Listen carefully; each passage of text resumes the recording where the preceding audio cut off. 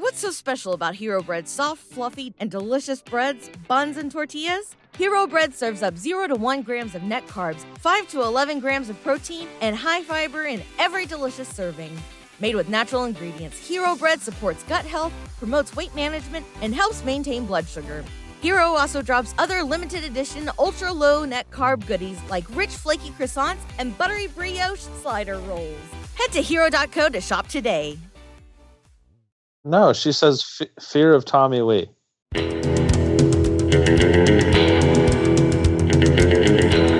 You mean the greatest American painter of our generation, Tom Skinner, painter of light. It turns into a post-game interview with Gary Gaetti. Lots of vibrancy and shit.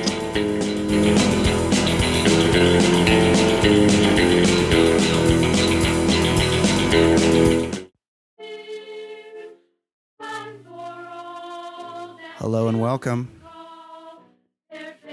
We're back. My name is Brian Beckner. You are listening to the Baller Lifestyle Podcast.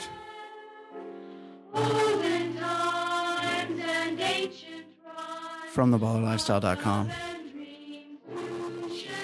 The dulcet tones of Vince Guaraldi, one of the finest jazz composers of the 1960s. It is a very special episode of the Baller Lifestyle Podcast, number 199 in the series. That's nearly 200, one away from 200. We're going to break from our regular weekly topical sports and pop culture chat to discuss an iconic film from our childhood. Of course, I'm talking about A Charlie Brown Christmas, which until today I thought was called Merry Christmas, Charlie Brown. It is, you remember it very well. It would play every Christmas. You would make, and don't act like you didn't, you would make sure you were in front of the TV on the night that this came on. And I did notice that it was on, for your entire childhood, this movie was on CBS. From like 1965 to 2000. Every year, this movie would play on CBS, like at 8 o'clock on, like a week before Christmas or whatever, or 2 weeks before Christmas, on like a Tuesday night. And so at some point, because I don't know, ABC got the rights to this movie. So now, if it hasn't already, you could probably set your DVR and watch this sucker soon on ABC, Channel 7 here locally. Joining me now to discuss this triumph of animation, it's the regular co-host of the program. Everyone here knows him. His name is Ed Daly. He lives in New Jersey. Ed, how are you? I'm doing well. There's some backstory, but let's get through the introductions. Okay. We weren't going to do Charlie right. Brown. Yeah. We can get into that. Also joining us, this guy, I tell you what, he is a fan favorite. I like him too. He's a good guy to hang out with. He's very dry. He once told me, people always expect me to say, I'm just kidding, but I'll never do that. And to me, I took that to heart. That is very much who this guy is. You've heard him on the show many, many times, including at one point where he was given the lofty task of co-hosting the program. Ed Daly was away, and because of time zones, and doing air quotes, because of time zones, fuck time zones, by the way. Let's get rid of those. Do we need time zones? The answer is no. Because of time zones, Ed Daly couldn't appear as in his regular co-hosting duties, so I spread that around to friends of the show. I didn't just have one guy because it was a few weeks in a row. I didn't have just one guy come in and like do it 3 weeks in a row. Yeah, this is like Letterman having a heart attack. Like, right. There were different people chipping in. A lot of people wanted to get in on this. So one of them was this person that's about to appear. And in the middle of the show, he wanted to get in on something else. Yes. While we were recording, while we were talking to each other, I get a text from him saying, I need to wrap this up. I mean, we're like 30 minutes in. Can we wrap this up? Clearly, he's never listened when he's not on it because the show typically goes an hour or more. But he was ready to be done because he had some Tinder ass lined up. Let's be honest. We still love him. He's a great dude. He joins us now. Jason Stewart. Jason, how are you? Hey, hello, Jason. Everybody. And a couple of things to clear up from the intro. I don't refer to any women that I meet on Tinder as quote unquote Tinder ass. I didn't say you said that. Human beings. And amid the Me Too campaign, I'm not about to call my friends on Tinder ass. Well, I didn't say you coerced them into sexual intercourse. I just said they got a lot of ass. Continue. And I do think one of the funniest parts about that story is that I felt the need to text you offline as if we were on some kind of live podcast. Like I couldn't, I couldn't just stop it. And so, although the editing does become a pain in the ass. So if there is, I do actually sort of appreciate that because otherwise I would have had to go back and like take it out if I needed to take it out. But he's been known to bleep a couple things. That's true. Yeah. That's true. Clean it up in post. Occasionally we use some names on here. Sometimes Ed will tell a story where he took a guy out on a business dinner and the guy ordered 2 steaks, one so that he could take it home to his wife. Like a monster. And we had it. We didn't. And I was looking around for other people, and I guess people were used to this with him, like the people that went to. And so I was like, wanted some sort of acknowledgement that I was seeing something crazy, like as if he said, "I will eat a human kidney for dinner." Like I was looking around, like. Is everybody seeing this? And people just kind of went about their business. It's amazing. Like as if an actual Yeti walked through the dining room and you're freaking out and they're just like cutting their steak, like no problem. Yeah, I'm just gonna. I'll just say his name is Dave. You can find out which Dave it is. Right. Yeah. Dave. I believe this took place in the Memphis area. Yeah. Well, it's Dave in Memphis. Yeah, David. If you know a Dave in Memphis, it could be a monster. Could be the guy. Was there a conditional order? Was it like I'll take a steak, and then could you make a steak a little bit later and just bring it in a doggy bag? Yeah, it was something like that. It was something where he like set the whole thing. He goes, "I'm not done ordering. I'm gonna get something to go as well." So, like he said something like that. Ordering. And then as we're ordering like, a cocktail after dinner, that's when he orders the steak so it can be the right temperature when he leaves. Like a monster. What a monster. Balls. So before we get into this, Ed, you wanted to bring up something. Yeah. This was not, it was not originally our intention to review this movie. So each year Jason was here. We did the Brady Christmas a couple years ago. Fantastic movie. One of the all-time greats. We did the Karate Kid when it was the anniversary of the All Valley tournament. We did. Right. So this year we're just like, what's a funny Christmas thing to bust on? And like the first instinct is, what's the awful Christmas special? It was the Star Wars holiday special. And it's on YouTube. Anyone can check it out, but I would advise to not do that. So I watched it maybe, I don't know. It was like mid last week. I tried to give it a shot. And I was grinding through it. And like, it felt like I had been watching for 3 hours. It was like 20 minutes. And I texted Brian. I was like, we're not going to be able to turn this one into comedy. I mean, one of the problems with Karate Kid 2, I mean, we still did a brilliant job. But boring movies are tougher than just like something that's kind of batshit crazy like the Brady's. Yes. Like, and Star Wars, it was inexplicably bad. It was about Chewbacca's family. At least the first. Yeah, and his wife is wearing a fucking apron. It's like, you've got fur with like dingleberries. It's like, why are you wearing an apron?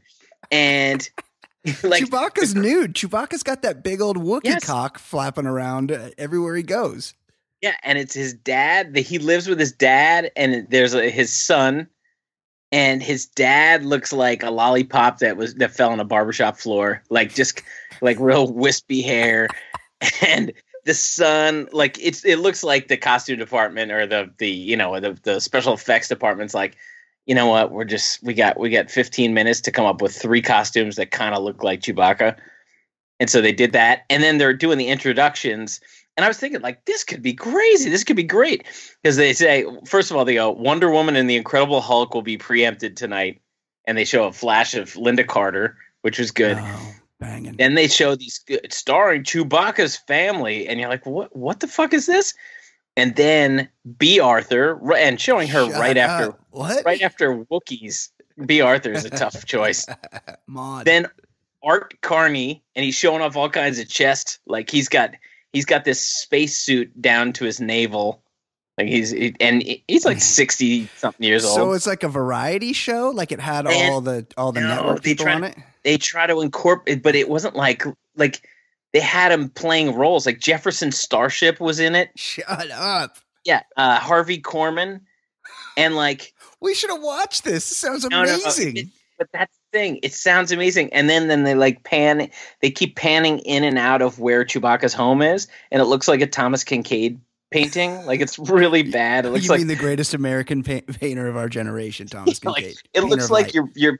It's like you zoom in on a dentist's office painting, and then it shows like Chewbacca's janky looking family, and it just went on, and like the Wookiees are talking to each other in Wookiee, so like you don't understand what's going on, and you just see like, and then Chewbacca's wife is wearing the apron, and she's watching a cooking show, and it's Harvey Korman in drag trying to be like Julia Child.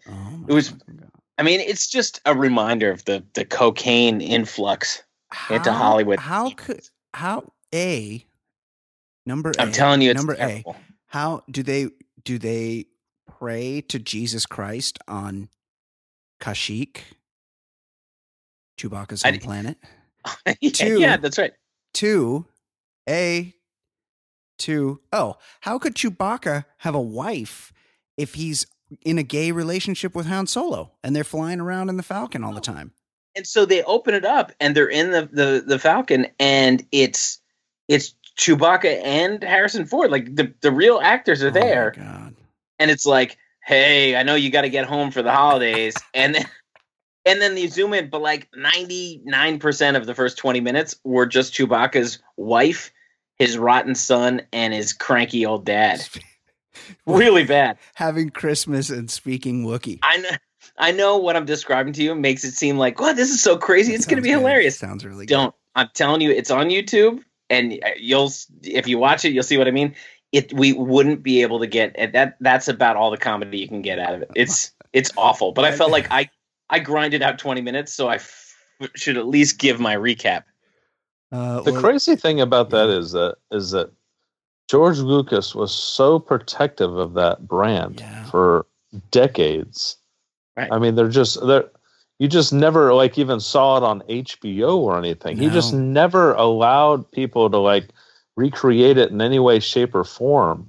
And everybody was young, so it had to be like right after the first one. Yeah. Unbelievable. And so that's on YouTube. The way you're describing it means I need to watch it. I'm telling you, like maybe the intro where you see, hey, and B. Arthur and Harvey Korman, and you're like, what? Jefferson airplane? Like what the fuck is going on? And then it just becomes this like weird domestic, just like it's like a portrait of Wookiees at work in their house. It's really bad. This George Lucas, he's so protective over this stuff, and then when he finally cracks open the vault and gets back into the Star Wars world, he gives us Jar Jar Binks and emo Darth Vader.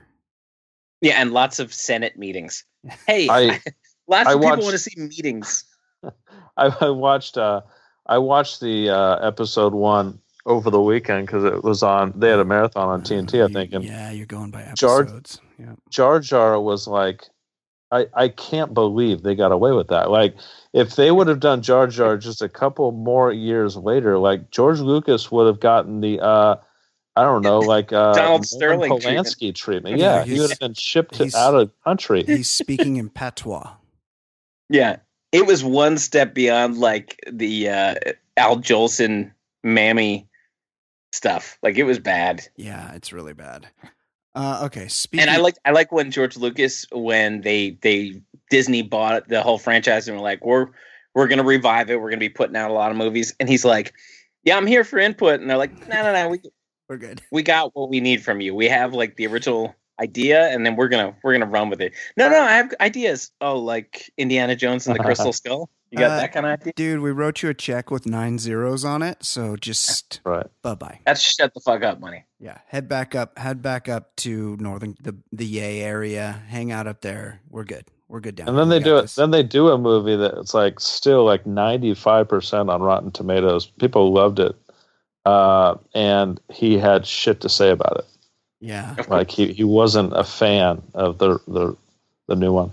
I'm realizing as an adult that I'm not really a fan of Star Wars. So the new Star Wars was okay, but the Rogue One, I thought was pretty good. Yeah, I agree. I thought Rogue One was good. I like the new one. Yeah, it was okay. And he should be especially thankful because that took the narrative away from Jar Jar. Right, that was the last taste in our mouth. Was that prequel that everybody hated, and then they get a new movie and new excitement about the franchise, and people can stop talking about Jar Jar and how terrible those three were. Gotta agree with I think the one thing you got to give him credit for is that he put Jake Lloyd on the map. I mean, that guy's had an amazing career. Quite a career. Yeah, really. He was in Jingle All the Way with Arnold Schwarzenegger. Do you think when he cast Liam Neeson as Qui-Gon, whatever his name was, do you think when he showed up to set, they're like, here's your, you want to get some practice using your lightsaber? And he's like, oh no, that's quite all right. I have enough practice wielding a saber every morning. Go to take a piss. I just want the rumor. This Liam Neeson, he might just have an average sized dick, but everybody thinks he's got a huge one. So that's what I want. That's what I want. He's got big hands. Yeah. He's got to be back in Irish. Yeah. Okay, so speaking of animated pieces of shit, a Charlie Brown Christmas. Man, this movie's terrible. And it's one of those things where we were so deprived. There was only 3 channels when you were a kid. You would look forward. This meant Christmas time when you were a little kid. I'll give you the backstory. I definitely was excited for it. Like you were saying in the beginning, that I was pumped for it. And now it's got this weird hold on me in the sense that I associate it with Christmas time, like Charlie Brown. And when you're watching it and analyzing, you're like, why the fuck is this very Christmassy? It's terrible. It's so sad. You used to get real pumped up when the claymation ones, the claymation Rudolph would come. The Charlie the Heat Brown Miser Christmas. one. Yeah, the Heat Miser one. I used to get this is how much of a loser I am.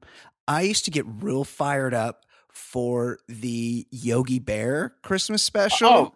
That's a good one where they get Snagglepuss and all those guys were in it. It's basically the exact Grinch story. Claus even. Yeah, it's just the Grinch, except they substitute an ogre for it. And Heavens to Murgatroyd. It's the Winter Warlock even. It was like a bootleg. It was like a bootleg special. It wasn't on network. You had to find that shit on Channel 9 or Channel 13. It wasn't a serious thing.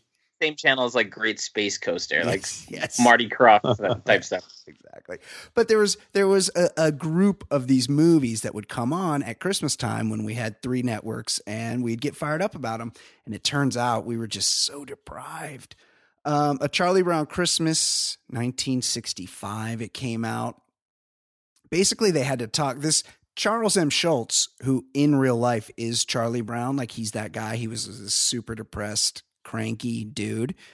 He didn't want to do Minnesota or something. Yeah. Yep. I believe so. He didn't want to do it. It was one of these things where the network and Coca-Cola got together and were like, hey, let's do something that we can sponsor, that we can put on TV. And it was sort of thrown together. So Charles Schultz, he fucking hated the animation. One thing you can give Charles Schultz credit for, also hated jazz. And the movie is just buried in the Vince Guaraldi jazz soundtrack. So he hated it. He wanted it buried, but it came on TV. They put it. CBS hated it. They showed it to the network people just a few weeks before it was supposed to air. Like it was already on the schedule, and they just kind of like held it back because they knew it was a big piece of shit. And they showed it to the network people, and the network people were like, "Oh my God, this sucks." And you know, they're like, "It's slow, it's sad, it's just no one's going to want to watch this." They put it on TV, and a full half of the televisions in America tuned into it. It was a massive, massive hit, and it has run on television every single year for 52 years. A Charlie Brown Christmas. If you don't know the plot, just picture Charlie Brown being real mopey and everybody being a dick to him and him kind of deserving it. And that's basically it. But he's real sad about Christmas for unexplained reasons, and he doesn't know why. And everybody's real mean to him. So that's about it. How does it? Now, yeah, go on. I was going to say, I think, you know, we've done this on the podcast in some form in the past, but, you know, half of the television viewing audience was watching this. But let's do just a quick recap of what, you know, passes for entertainment when it comes to comic strips. Like Charlie Brown still might be the best of all those. I mean, think of like just let's go through it. Garfield was just straight up trash. You got some gay heroin addict, yes, with his cat, bugged out eyes. Yeah. And like a cat who hates Mondays, and it's been established that's just bullshit. Why does a cat know about the days? He likes lasagna, which how would a cat know about lasagna? Totally. And then we learned recently that John drinks semen, right? Yeah, he drank cum in that one episode that we discussed that on this show, in that one strip, that very famous strip. He drank Odie's semen. That's right. And then you got Family Circus, which is like somebody forgot the rest of the panels. It's always like one thing that doesn't make sense. Yeah. Like yes. Billy mispronounced awful. Spaghetti. And that's it. You know, last time we discussed comic strips on the show, I forgot to bring one up. For Better or Worse, that like hippie family. And what were they up to? Like the dad's a real loser and the mom's a hippie and the kids are just like hanging around. Like, how is that a thing? Why is that still in the newspaper? Yeah, and everybody, again, they were kind of all mopey and dumb. Like nobody really. It's crazy. But was it supposed to be funny? I thought of Beetle Bailey. He had that asshole sergeant. God, yes. Like that wasn't funny. But Wizard of Id. Wizard of Id was like royalty humor. Is that? Oh, I'm thinking of BC. BC was Wizard of Id with cavemen. Yes, just cavemen. Like same jokes over and over again. Kathy. Oh, Kathy says ack and loves her chocolates. I just feel like she's always PMSing Kathy. Like yeah, the whole thing. I wonder how this bikini try-on session's going to go for Kathy. Not good. Ziggy, who's basically just Charlie Brown with a bigger head. Ziggy was Charlie Brown, but with no people around him. Yeah, he had a dog too, though, didn't he? Didn't he have a dog like Snoopy? I don't think his dog was feeling it either. Andy Capp, abusive drunk.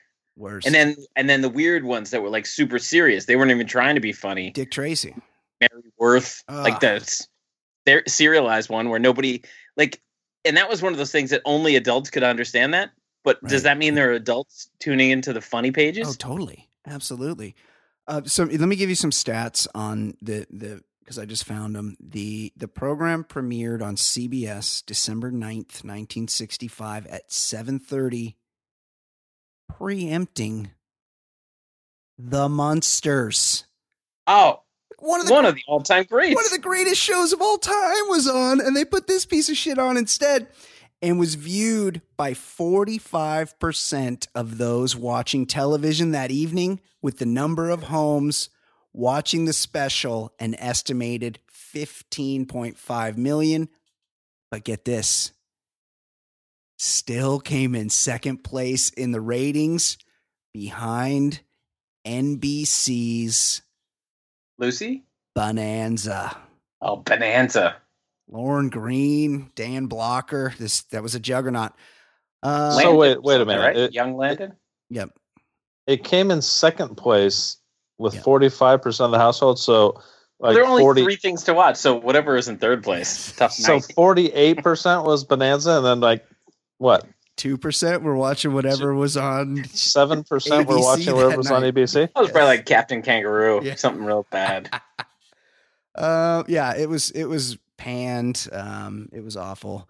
So it starts out there. Here, I can play a little bit of it. Or I tried to. Let's see how that sounds. This is not my expertise. Just don't understand Christmas, I guess. I like getting presents and sending Christmas cards and decorating trees and all that, but I'm still not happy. I always end up feeling depressed. Charlie Brown, you're the only person I know who can take a wonderful season like Christmas and turn it into a problem. Maybe Lucy's right. Yeah, it kind of sounds like shit. So Charlie Brown's basically just a big downer. It's like snowing and he's all bummed out, which I kind of get. What? Because it's snowing? Yeah, it's a blizzard outside. Like Yeah, but the kids are like ice skating. They're doing kid things. Yeah, That's fun. in the blizzard. So yeah, it's like the super depressing When you're a kid. soundtrack, and it's like the snow's pouring down, and I mean it doesn't seem like it's an accident to me with the soundtrack and the snow that the people that grew up on these movies are all clinically depressed. I mean, this is one of the only Christmas specials that doesn't feature like a vengeful or bummed out Santa Claus that needs cheering up. That's true. Like I feel like all the specials, it's like Santa's the biggest asshole of all. That's true. Yeah, so it's blizzard conditions. Charlie's whining, and Pigpen's making dirt on the ice. Yeah, he's making dirt on the ice. The dog's playing with everybody, and then Charlie goes home. And a couple things. First of all, his mailbox faces his front door instead of the opposite direction. And if his mailbox is anything, if his mailman's like anything like all the mailmen I've ever had in my life, he's super pissed off about that because he's got to get out and walk around the mailbox to put the mail in. But this Charlie Brown, he's like, where's all my fucking Christmas cards? Who sends a little kid a Christmas card? He's like, rats. I thought for sure I'd get something special from Jared from Subway. Like what little kid's running out to the mailbox looking for Christmas cards? I think it's a good time to ask, where the fuck are the parents? Like No, they're never around. They're never around. But they're rehearsing for a show. Who's watching the show? It's crazy. I don't know. It's weird. There are no parents, which I get it. If your kids are Lucy or Charlie Brown, Sure. you're not really going to want to spend too much time with them. Yeah. And was it? I'm not horribly familiar with any of this comic strips or Peanuts, but wasn't it the Peanuts shows where the adults had the voices that were inaudible? That's right. Yes. None of them showed up. None of them showed up in this. But it was only the episode. teacher, I think. I don't even think the parents even got the jazz horn for a voice. Right. They're not in the Great Pumpkin or anything either, the parents. No. I feel like they do show up once in a while. Well, you see, like when they're trick or treating, you see a rock go into Charlie Right, Brown's that's bag. Right, that's right. The first thing I'm noticing on the as everyone's dancing around or ice skating or whatever they're doing, there's really two kids that are not in the picture that to me are the most fascinating Peanuts characters. And again, I don't know if this predates these guys or what. And by guys, I mean literally Franklin and Peppermint Patty. And Marcy, her lover. No, Marcy is is friends. Peppermint Patty's lover? No, they're friends. I mean, they're close friends. That wear honestly, sandals. are they not in every episode? I thought they were part of the crew. Franklin and Peppermint Patty. They're definitely not in here. There's one girl that seems like she's drawn a little bit like Peppermint Patty because I thought it was her at first. Yeah. But it's not her. She's not wearing sandals and she's not like full of like machismo. Is it kind of racist that Franklin doesn't make an appearance in the ice skating scene? Like why couldn't he be out there ice skating with the rest of the kids? What's the big deal? Yeah, well, I mean, I have a feeling old Chuck Schultz Right. growing up in Minnesota in like the 30s, Wasn't super inclusive. black people weren't a huge consideration for him. I noticed there's a lot of shaming in this episode for Pigpen simply for being homeless. Like, it's not his fault. He's basically like Daquan from The Wire. You know, his mom's probably on crack. You're saying poor Piggy. This is all he can do. Yeah, he does acknowledge. I was looking at it the other way. He acknowledges he's a sloppy piece of shit, dirty piece of shit, and yet he does nothing about it. No, he doesn't. He does, but maybe he can't. Maybe he's got to head off mom's SSI check before she can get it and give it to the crack man, so he can make some hamburger helper for his little brother. Like, no one stopped to think about that. It's true. It's true. Good point. And I think that Pigpen has to be a nickname, which is cruel. I mean, his name is probably Steve. You're saying his given name is not Pigpen, Jason? Yeah, that's true. They're not really letting him rise above. No, it's like Charlie, Lucy, Schroeder, Pigpen. And then Pigpen's a nickname, which is really cruel. Well, who would you rather be? Pigpen, who at least gets an invite to the party, or Franklin, who's just like not invited to anything? Doesn't even show up. Yeah. Then they're like outside, and this is just how sad life must have been in the 60s before they had iPads and shit, because they're like, one of the kids is like, hey, try to catch snowflakes on your tongue. It's fun. Like, what a blast. It's fun if you've literally never been exposed to any other kind of sensory stimulation. Like if you're JC Dugard or one of the Chilean miners, like catching snowflakes on your tongue, probably pretty fun. But for just a regular person that exists in the world, not fun. Well, I mean, you didn't grow up with snow. Like it is something when you're out in the snow, catching snow with your tongue. Like my kid did it yesterday. Yeah. Like it's what kids do. He did it for 1 second. He did it. Yes, that wasn't. This is what our activity should be today. Yeah, let's go outside and catch some snowflakes on our tongue. Then they're doing a thing where they have a half open soup can. And they put it on a wall and they start trying to wing it with snowballs. They're literally like 2 to 3 feet away from, they're like almost too close to be throwing snowballs at a can, and they're missing. Terrible aim. They're missing by like 7-8 feet.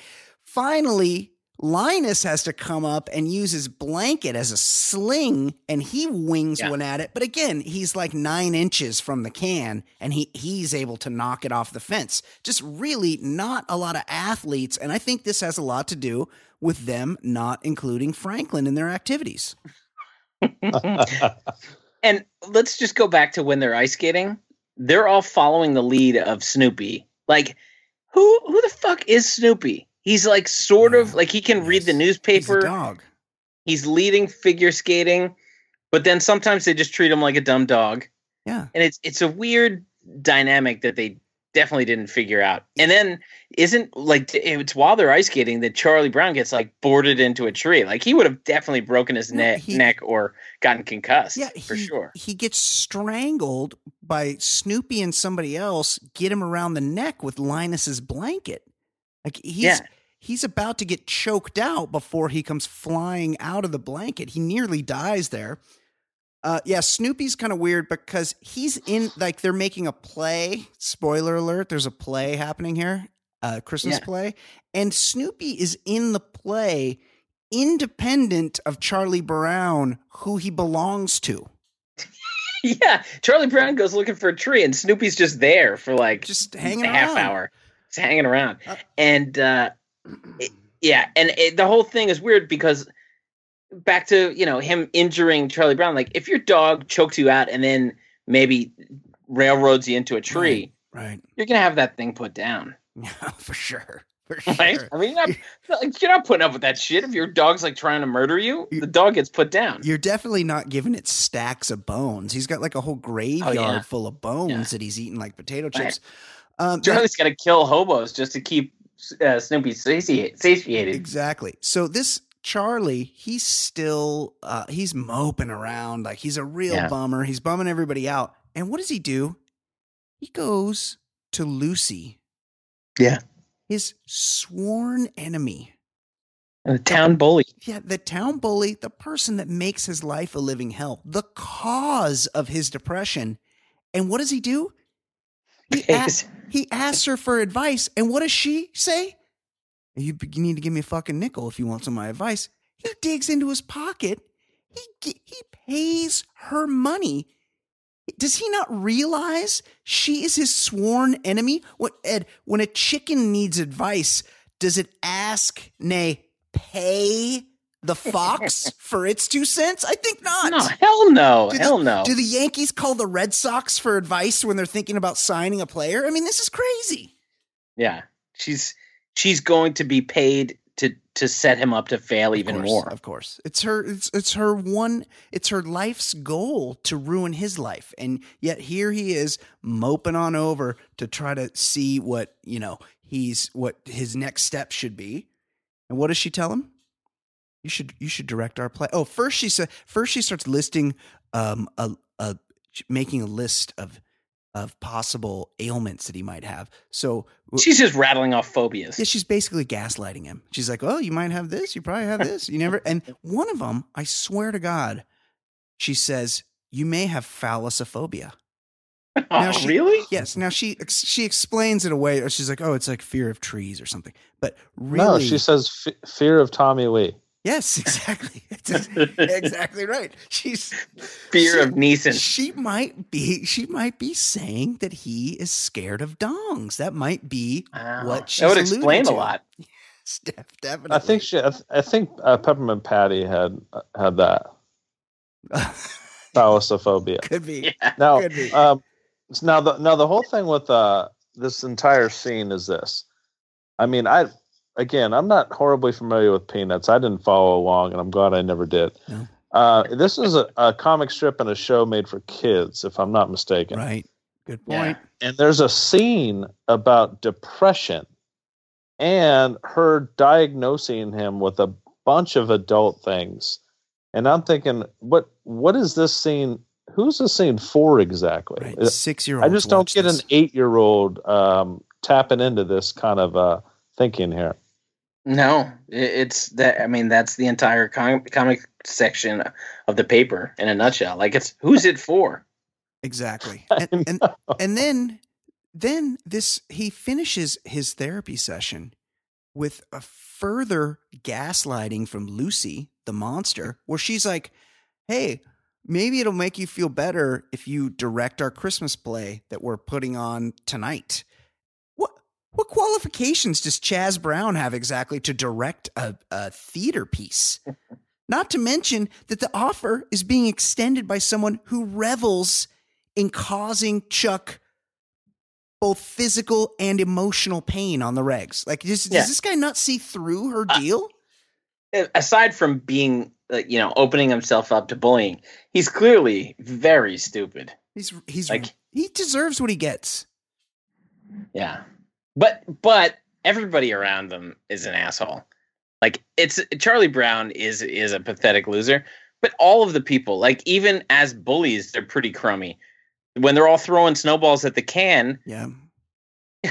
Anybody who was around snow growing up, when you had snowballs, that's when you pelted the person you wanted to bully. Of course. You throw it at a fucking can. Yeah. Charlie Brown's standing right there. You pack a real good one. Huge head. Yeah. Put a little ice in it. Yeah. Take Charlie out. Get him right in the eye. What you do is you make a bunch. You don't make them on the fly. You have like 6, 7 ready, so you can just machine gun them.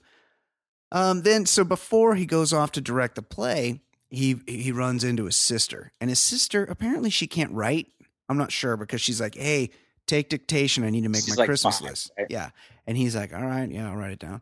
And she's like, her Christmas list is like, "I want 10s and 20s."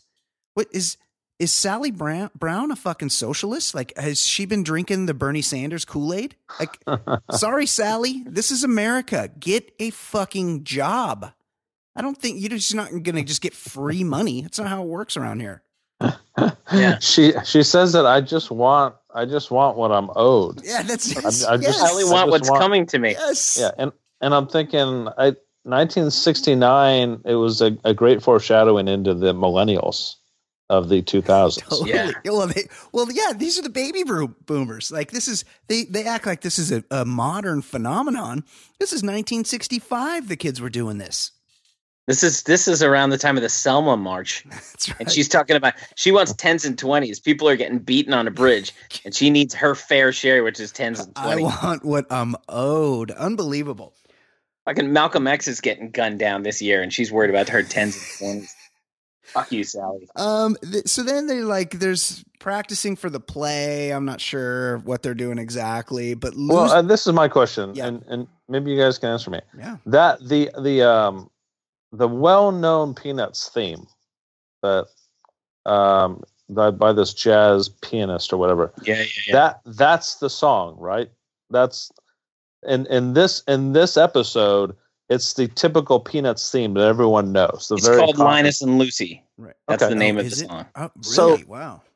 So as we're supposed to believe that he's walking into them rehearsing the play, which is the typical Peanuts theme that Schroeder is playing, and they're all just dancing like a bunch of 60s hippies. Well, they're on something clearly. Yeah.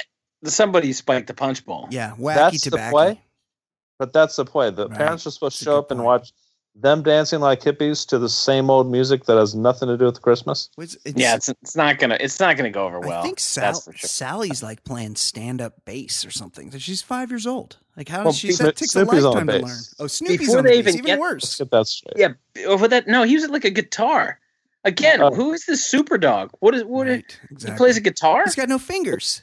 But before that, that's what it doesn't. Even before he gets into the auditorium, he sees Snoopy getting ready for a lights and display contest with like money prize. Yes, that's right. So that's a doghouse in somebody's backyard. Yeah. What kind of contest is that? And where is he running the power from? Like, is he plugging into the house? Is the dog allowed to have extension cords? Yeah, again, Charlie can have this dog put down. Instead, he's getting the fucking wiring for a doghouse. Well, maybe he's waiting for him to chew through the wiring. I see where you're going. Maybe do himself. And also at some point, and this would never be allowed today, Lucy, and she does it on a couple occasions, but mostly to Linus. Are they related? Linus is her brother. The Van Pelts. Yeah. Yeah. And Sally Brown and Charlie Brown. She's threatening him with physical harm. Like she's got the quintessential bully, like get him by the front of the shirt with your left hand while she's balling up the right hand, letting him know, hey, I mean business here. If you don't do what I tell you in this play, I'm gonna fuck you up. And I just don't feel like that would fly in today's world. And we hear a lot about bullying these days, and this Lucy is a super bully, and she's glorified. And remember, in that scene where she is grabbing and bullying, in the background, the stand-up bass is Pigpen. So again, if this guy's homeless, those fucking stand-up basses are not cheap. Well, but also it makes sense. Like short, Like heroin. Yeah, short of the saxophone or the trumpet. Yeah, Is he's there- like Bird. Is there any more of a heroin indicator than affinity for the stand-up bass? I mean, Charlie Parker Jr. here. he is.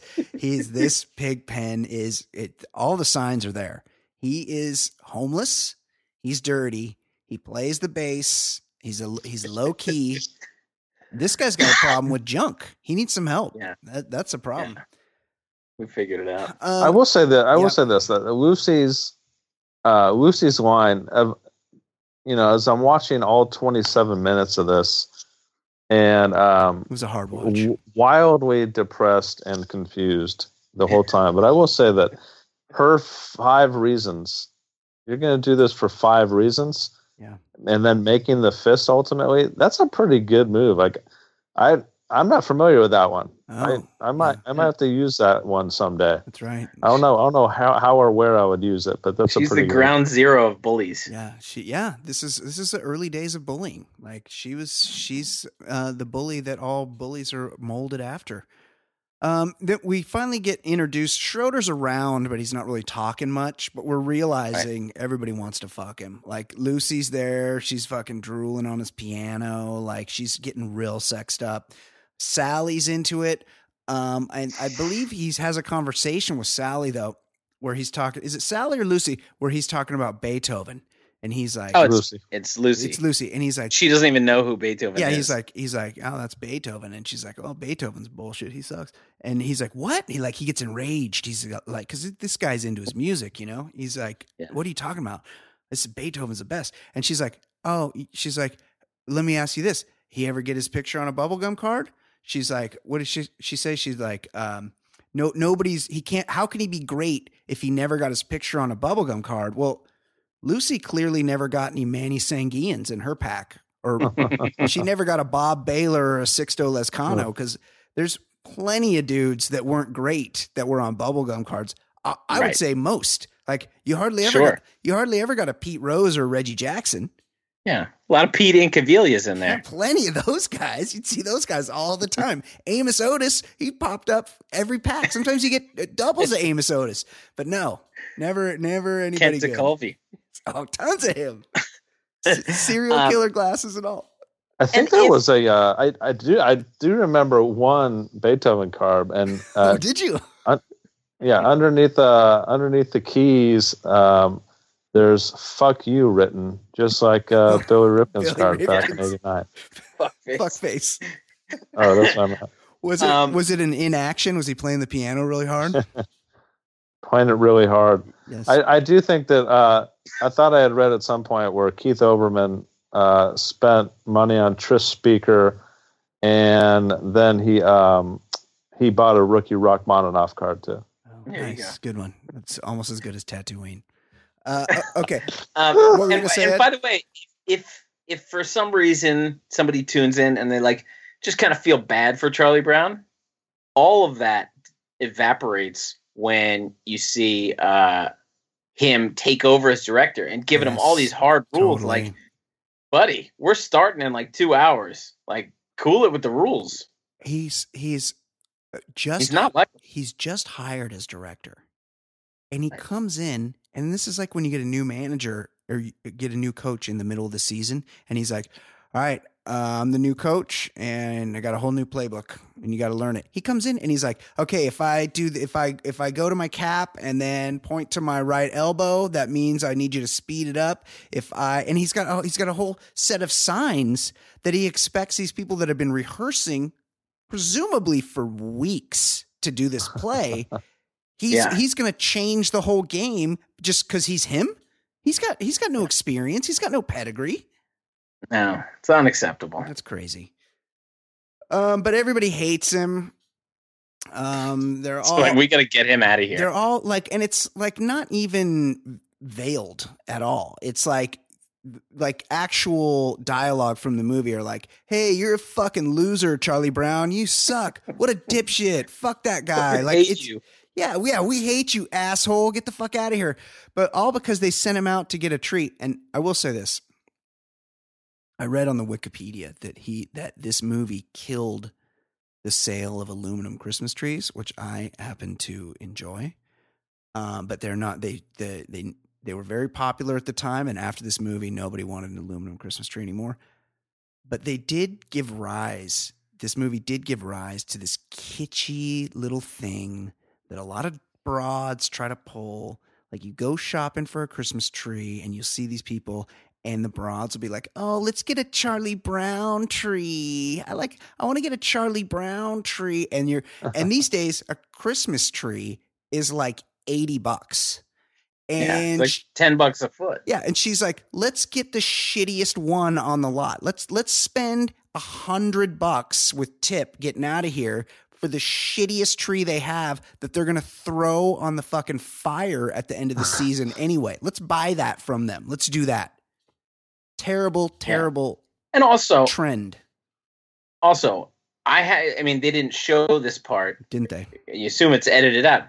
They must have collected money. They didn't just say, like, "Go buy us a tree." I don't think. Oh, and he went and cut one down. Was he pocketing the money? Because he comes back with a piece of shit. Like, he came back with the $20 tree when they gave him enough for an $80 tree. Like, Charlie, again, is asking for this hostility. That's a real good point. That reminds me of a time when I was in college. I was like the mail boy at this company that made eyeglass catalogs. And I had a truck. So they'd be like, hey, anything that needed to like go get picked up or anything, they'd send me in my truck. And they're like, hey, it was Christmas. They're like, can you go get a Christmas tree? Like they gave me the company credit card or whatever. And they're like, go to Target or wherever and get a Christmas tree. And I'm like, all right. And so I go and like they have all the displayed Christmas trees and then they just have the ones on the ground that they haven't opened yet. They're still wrapped up. So I'm like, oh, that's just easier to carry. So I just grabbed one that was still wrapped up and threw it in my truck. And then I brought it into the office and the office manager's like, wait, she's like, you didn't even look at it? I'm like, no, they're all the same. Like, how bad could it be? It's just all a tree. Up. Yeah. It's a tree. The company ended up closing down. I don't know if it was because they employed me or not. But so yeah, they do that was a bad business day for them, right? So I don't know. He gets the tree. They all hate him. Explain to me again why he had to get the tree. Yeah, that's a good question. What was the tree? Well, don't they have props people to get things? Or make it. I mean, props. Yes. The rest of the stage looks like shit. Wood. You need an authentic tree? Yes. Get some fucking cardboard out there. That's a really good point. And also when he's getting the tree, that's when he notices that Snoopy's like all decked up. And he's been there. Yeah, he's been sitting there dancing with Schroeder for the last 3 hours. When did he have time to decorate? Yeah. That's a good point. Like, when is he's there like with the crew. He's in the cast of the play. He's playing like animals, right? Yeah. He plays all the animals. Like he can do them on command. He's like some kind of like savant dog where he can imitate other animals. It's crazy. He should be studied. Yeah. And then also when Charlie leaves him in the auditorium, like, is somebody supposed to pick up Snoopy's shit? Because like he's out. That's a really good point. Like, Snoopy's taking a dump on the stage while Charlie's getting the tree. They never reference that part. Yeah, there's so many reasons to hate Charlie. Of Snoopy's deal. Like, Snoopy just runs free. Is he just shitting in the snow and in the... Snoopy just ate like 45 bones. I'm going to leave him on stage and go get a tree. So this whole thing, his whole depression is leading up to something, and this, you know, they're in the multi-purpose room or wherever they're putting on this play, and Charlie's like, I just fucking don't get Christmas. Like, what is going on? And all of a sudden, everybody's bullying him. Everybody's laughing at Charlie Brown. He's really at a low point. And then the mood's gonna get brought way down. Yeah, because here comes Linus with his blanket. And he's bringing Jesus with him. Yeah. And he does. It turns into a post-game interview with Gary Gaetti. Lots of Bible and shit. Yes. It's like Evander Holyfield. Yeah. Give me the Dan Gladden interview. I don't want to hear Gaetti ripping off Bible verses. One time when I went to spring training, the Orioles spring training, and it was like Mike Flanagan, and he signs my baseball card with like the John 3:16 all over the card. I was like, what the fuck is this? Your name's not John. Like, get out of here. So good. Yeah, he does that. This Linus, he basically just starts reading from the Bible. Like, 1 second you're watching word for word. You're watching Peanuts. The next thing you know, you're like, wait, is this an episode of Davy and Goliath? Like, where's the claymation here? Because this feels... Gee, Davy, the kid with the blanket's really bumming us out. It's all of a sudden it's like 6 o'clock in the morning on a Sunday, and it's like Davy and Goliath is on. And for the first time in all of Peanuts, Charlie does the right thing. He's like, all right, I'm getting the fuck out of here. He just takes off. When Linus is doing that speech, Charlie's out. Just like when anybody brings up God, the first thing you do is just check out. Like, You treat them like somebody with a clipboard on the sidewalk. You just look past them and keep going. Yeah. And I think this feeds into the narrative that Schultz just wasn't happy to be doing this, because Totally. we're happy at I'm all. seeing a lot of happiness. No. It's like you're a comic strip writer. You do these specials or what have you, and your entire world is about nonsense. Charlie Brown being depressed about the things that don't matter in life. It's just about complete nonsense.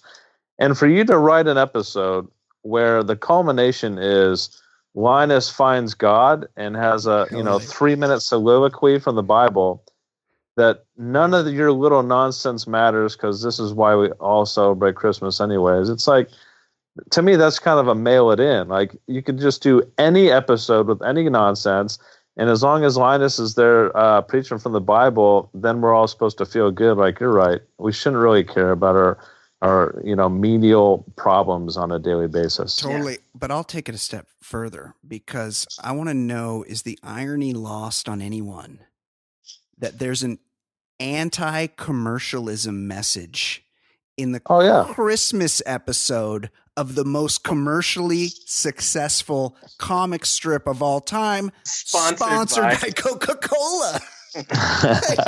What were people watching this going, hey, wait, hold on. Oh, wait a second. Isn't there a line in this episode? Didn't I overhear it when I was too busy being bored? They were saying something like, this is the commercialism, something about capitalist evil people that from the East. That it's that there's a specific line about people in the East are profiting off of the Ruskies. The Ruskies take a shot. Interesting. I didn't get that part. I'm dead serious. And then they keep bringing up commercialism. Yes, fascinating. Okay, and that's pretty much it. Anybody have any final thoughts? I think. Well, then yes. Continue. Then they go out. Yeah. And then they dismantle Snoopy's decorations. Oh, right. Like, Snoopy won first prize. I mean, we could talk about what bullshit this dog is, but like, he won first prize, and Charlie did nothing to like make his tree better. And then they're like, all right, fuck off, Snoopy. We're taking all your decorations and giving it to Charlie. It was the biggest thievery like that in an episode, and I'm thinking they were probably made in the same year. Yeah. Since remember when the Brady Bunch had to make a girls' clubhouse with the along with the boys, and they built this amazing girls' clubhouse, and they're like, man, how did you get all the nails for that? And then somebody looks at Bobby, and then they look at the boys' clubhouse, and it collapses because they took all the nails out. Right. Somebody could have gotten hurt. Totally. Bobby really fucked. That almost hit Cindy. Crazy. Okay. Is that it? Do you guys have anything else to add? Because I think we can wipe this. How old are they supposed to be? Like 11, 10? Yeah. So how many of these kids do you think died in Vietnam after this? It's 65. Like, a couple of them maybe caught the tail end before. Maybe, but down. Things were winding down by the time. It was winding down, but yeah. By the time they got their lottery, well, I'll tell you who wouldn't have had much of an argument. Pigpen was sent right over, and Franklin, 100%. Franklin got drafted. Yeah, had no chance. Yeah. Okay, well, that movie is it's iconic for reasons that I still don't understand. But I hope that we were able to add a little something to your childhood. And to lighten the mood, I want to bring on Fancy Sauce. What? To do a little pop culture. You guys into that? What a surprise. Yeah. I wasn't expecting it. Bonus. But I thought she arrived on the scene. Hold on, I have to do a little technical behind the scenes work to pipe her in. Hold on. Pipe her in.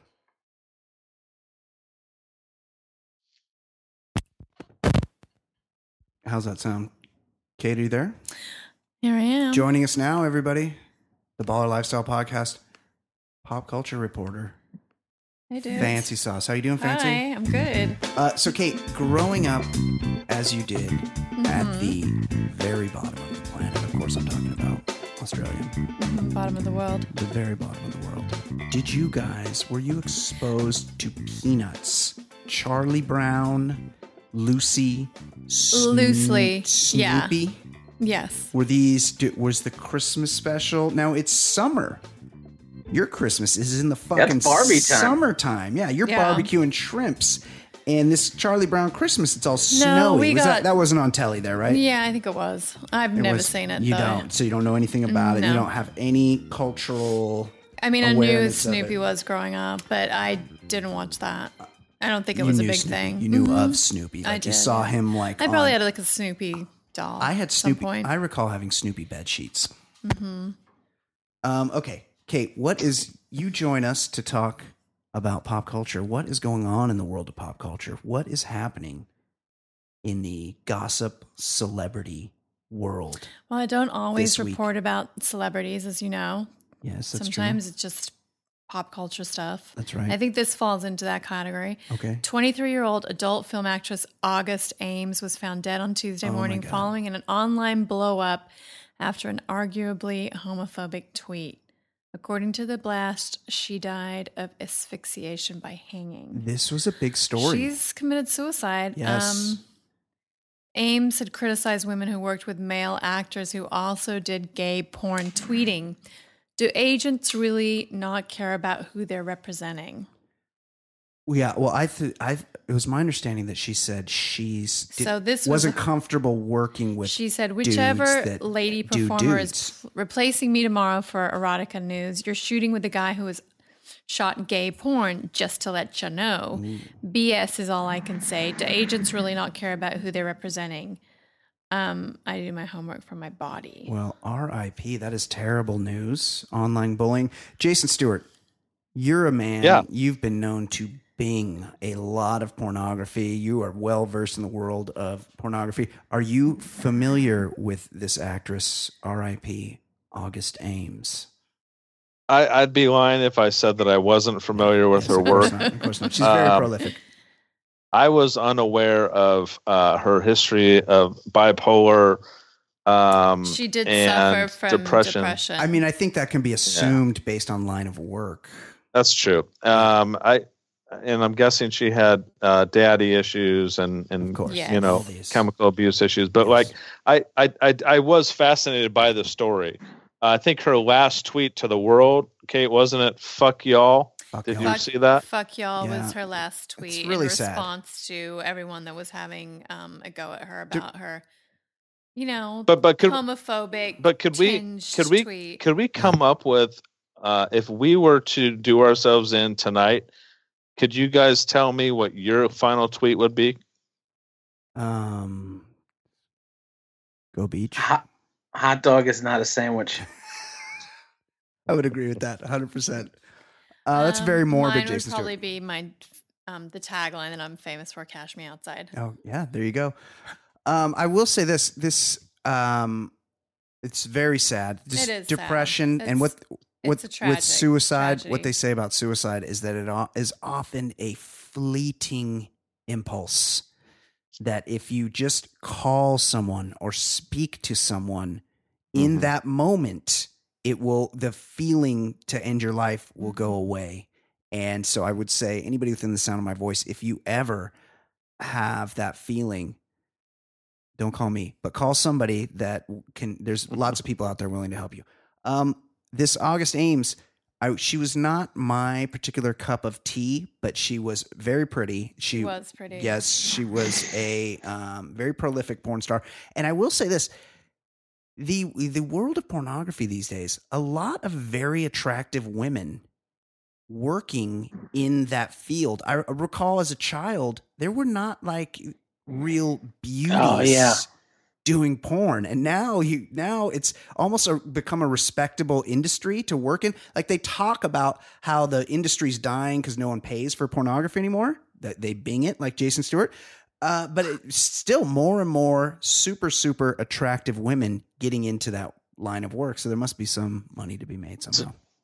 Or more just you're never going to get rid of psychological That's true.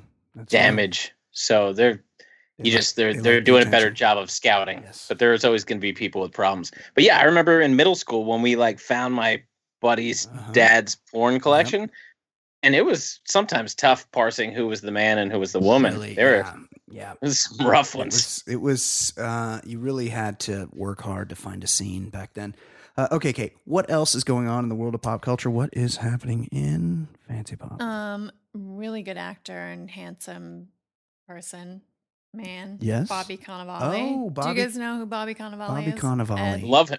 Great on Boardwalk Empire. He is a tremendous actor. He's good in everything. Yeah, he's a talent. He's very handsome. Kate McManus, you are somebody who is well known to be true to your man. You would never stray.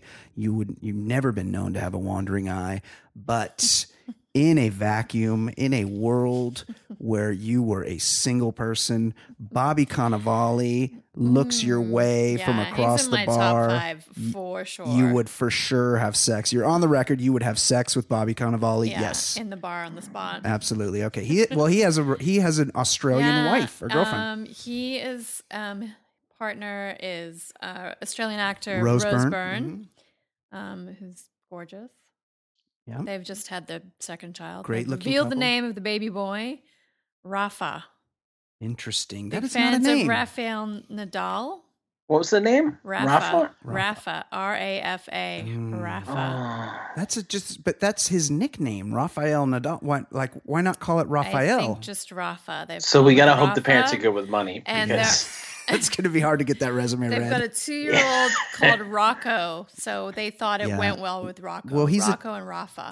I assume he's Italian, being that his name is Bobby Cannavale. He's Latin, I believe. Is he? Well, I don't know. And the last name. it sounds very Italian. Yeah. So Rocco makes sense. Although it's He does say I kind of a hadn't common given one of my name. children a Latin name yet, so I wanted to honor my Oh. mom's side of the family. So maybe his dad was Italian, his Puerto mom was Rican. Puerto Rican. Interesting. Well, congrats to them and little Rafa. Yeah. This next story won't shock you guys. Didn't shock me. According to legendary punk manager Danny Fields, David Cassidy was not the squeaky clean teen his fans imagined. Marking the passing of the Partridge Family star died 2 weeks ago, Fields, who managed the Ramones and Iggy Pop, wrote an account for PleaseKillMe.com, during which a fan was crushed to death. Of Cassidy's tragic 74 UK concert. Yeah. During which a fan was crushed to death. Yes. Skipped a bit. In the piece, Fields writes that some years after the gig, Cassidy told him, like it or not, I had to be publicly cutesy and an eternal virginal teen. I was actually a wild fucking maniac, banging every girl I could. Yes, he was. I mean, not shocked. That is a nice obituary. I would like it because R.I.P. David Cassidy. I would like it if after I died, someone was like, let people know that I was super masculine. Like this David Cassidy, he was like a little guy, Yeah. but now Very, he's very gone. pretty. And his manager's like, Pretty whoa, hair, just hold up, guys. just so you know. Dude, like to fuck. Okay. A lot. Like I want somebody, if I have an untimely passing, I would like very much if somebody got Brian's up. going on the record. Right. Get up at my funeral and just have a party, have a good day, and just let it be known that I like to get down as well. Okay. Just put that out there. Sorry, Mom. Now, I don't think she's a listener. What were you going to say, Ed? well, is this a bigger upset? Bonaducci outliving another member of the cast?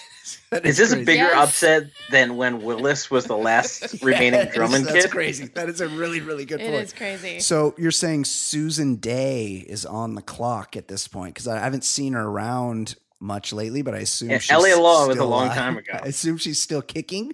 So it's down to her and Bonaducci at this point because I assume Reuben Kincaid has kicked off. Yeah. Oh, Rube. Rube is not long for the earth. Yeah. But yeah, and when I say Drummonds, of course, Sam doesn't count. Those years don't count. Of course not. He's a Newport Beach resident. Sam. He had a sweet mullet in Terminator 2. Worst. Okay, Kate. Anything else? Yeah, celebrity car crashes. Brittany Snow is one of the stars of Pitch huge Perfect. fan. Why Remember are you what you- such a huge fan of remember hers? what It you were really saying annoys about- me. I've recently. Her name is Brittany Snow. She's like, she's in this she's Pitch in Perfect. Pitch Perfect. all those Pitch Perfect. I don't know movies. that. What? You don't watch the Pitch Perfects? I mean, I know what it is, but I don't. It's, you I don't have. It's about because you don't acapella have singing. little. You don't have little. It's about girls, yeah. acapella singing. Oh yeah. If you had Gotta- little girls, gotta you go would watch know that. about Hold Pitch on. Perfect. I'm gonna Google Brittany Snow. You can continue with the Brittany story. she rear-ended someone at a high rate of speed back in 2016, and now I'd the like to driver, rear end her with a high end of speed. Oh, for sure, 100%. the driver is suing her mom as well as Brittany.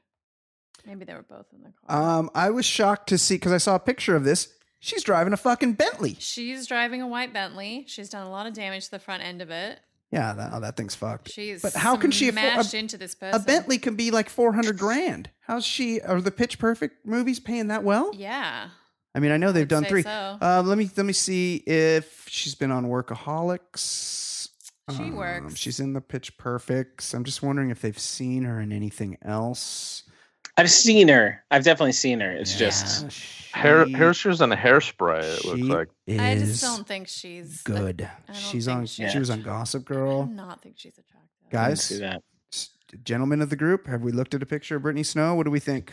I've seen enough. I'm on board. 100% You in. guys have bad Yes. taste. I I'm have. I calling it will. Bad I will say I taste. have recently unfollowed her on know Instagram. you followed Not enough her. bikini shots. Brian follows the most random people. Yes. And then he'll tell me that I've just unfollowed them, and I'll be like, "You followed them?" Yeah. For Brittany how Snow. long? Brittany Snow was one of those people. Jason Stewart, can you pass judgment? What are your thoughts on Brittany Snow?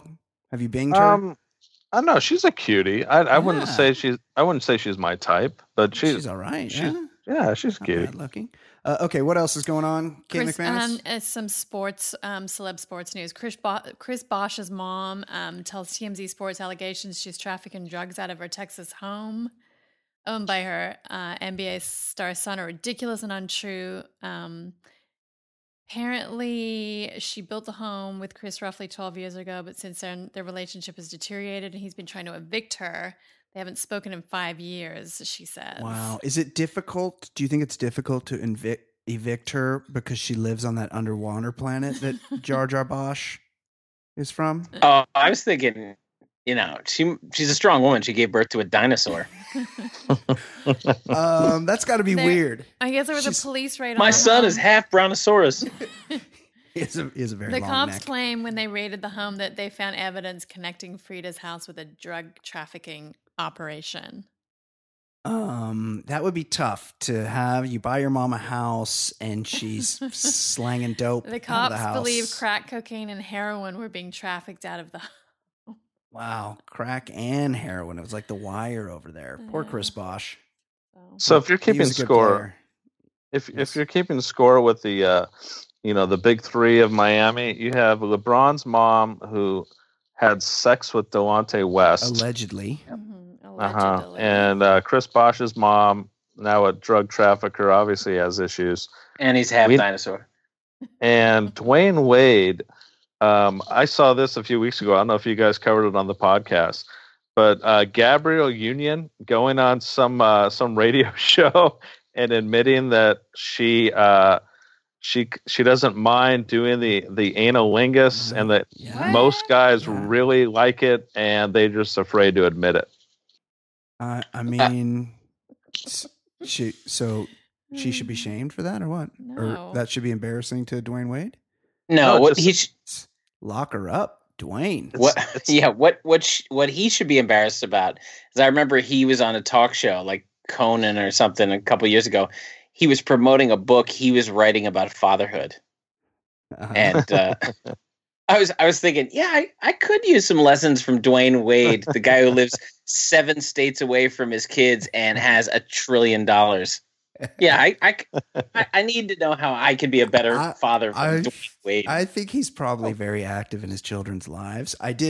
If you want something that he should be embarrassed about, I saw something on a website today that was like, what does Dwayne Wade want for Christmas or something? And number 1 was all things Uggs. Yeah, that's where child services are supposed to swarm in. Do Uggs even come in a size 15? Like, that's shocking. That's okay. where the feds come in like Ilian Gonzalez and just take everything away. I'm not mad at Dwayne Wade. Anything else, Kate? Yeah, on the sexual assault front, because there's one every week. Bryan Singer, director of the film series The X-Men, has been sued for allegedly sexually assaulting a 17-year-old boy in 2003, according to a lawsuit recently filed in Washington State. I feel like this has been swirling for many years. So I hope he goes down if he did it. A lot of twink parties. A lot of young boys being delivered with dreams of making it into X-Men movies.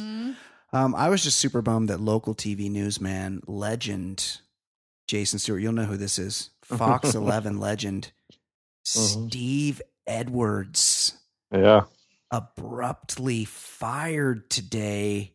Rumors of sexual harassment.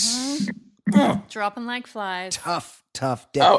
But you got even in the non-famous world, like they're all dropping. Like there was a massive story about CEO of an ad agency, like a major ad agency. Like they're all going down. Well, those ad guys like to fuck. Oh, I did see that on Ad Age today. Usually not women. I've seen Mad Men. Anything else, Kate? Now that wraps it up for Fancy Pop this week. So stoked you could join us. A little Me too. bonus action here. Yeah. I'm also just made it in a nick of time. I'm also very stoked that Jason Stewart got to join us. What a treat. We will have him back again soon. What a Christmas treat. Everyone is always so excited to have Jason Stewart on the show. He is a hero to all. Loved it, guys. And I will say this: my outgoing thoughts. Donald Trump heard we were doing Brown Christmas, and he didn't want to do it. Wow, fantastic! I'm not even going to pretend like it's worth the wait. Worth the wait. Jason Stewart, do you want to update us on your power rankings? Actually, tease that Jason Stewart will be updating his power rankings on Twitter Wednesday night. Jason Stewart's updated power rankings on Twitter at Jason Stewart. Yep. Ed Daly, you are a mensch. You are a hero. We're going to be wrapping up this carefree year next week. Next week, the 200th episode of the Baller Lifestyle. Woo! And it's going to be a thrill ride of laughs. 2017. We are going to review the year. Kate might have to get off work early so she can be a part of the entire lot of laughs, because there's a lot. And you know what, guys, if there's something that happened this year, hit me up on Twitter at Brian Beckner or send us an email, mailbag@theballerlifestyle.com. Anything you would like to talk about on the end of year show, hit us up and we'll try to incorporate everybody's thoughts. We appreciate your patronage. You're all great people. We're so stoked to have you in our world. We really are. So reach out you guys. Before next week and let us know if there's anything you want us to cover. Okay, that is it for special guest Jason Stewart, for co-host Ed Daly, for pop culture correspondent Kate McManus. My name is Brian Beckner. This has been episode 199 of the Baller Lifestyle Podcast. We will see you next week. Goodbye. Bye.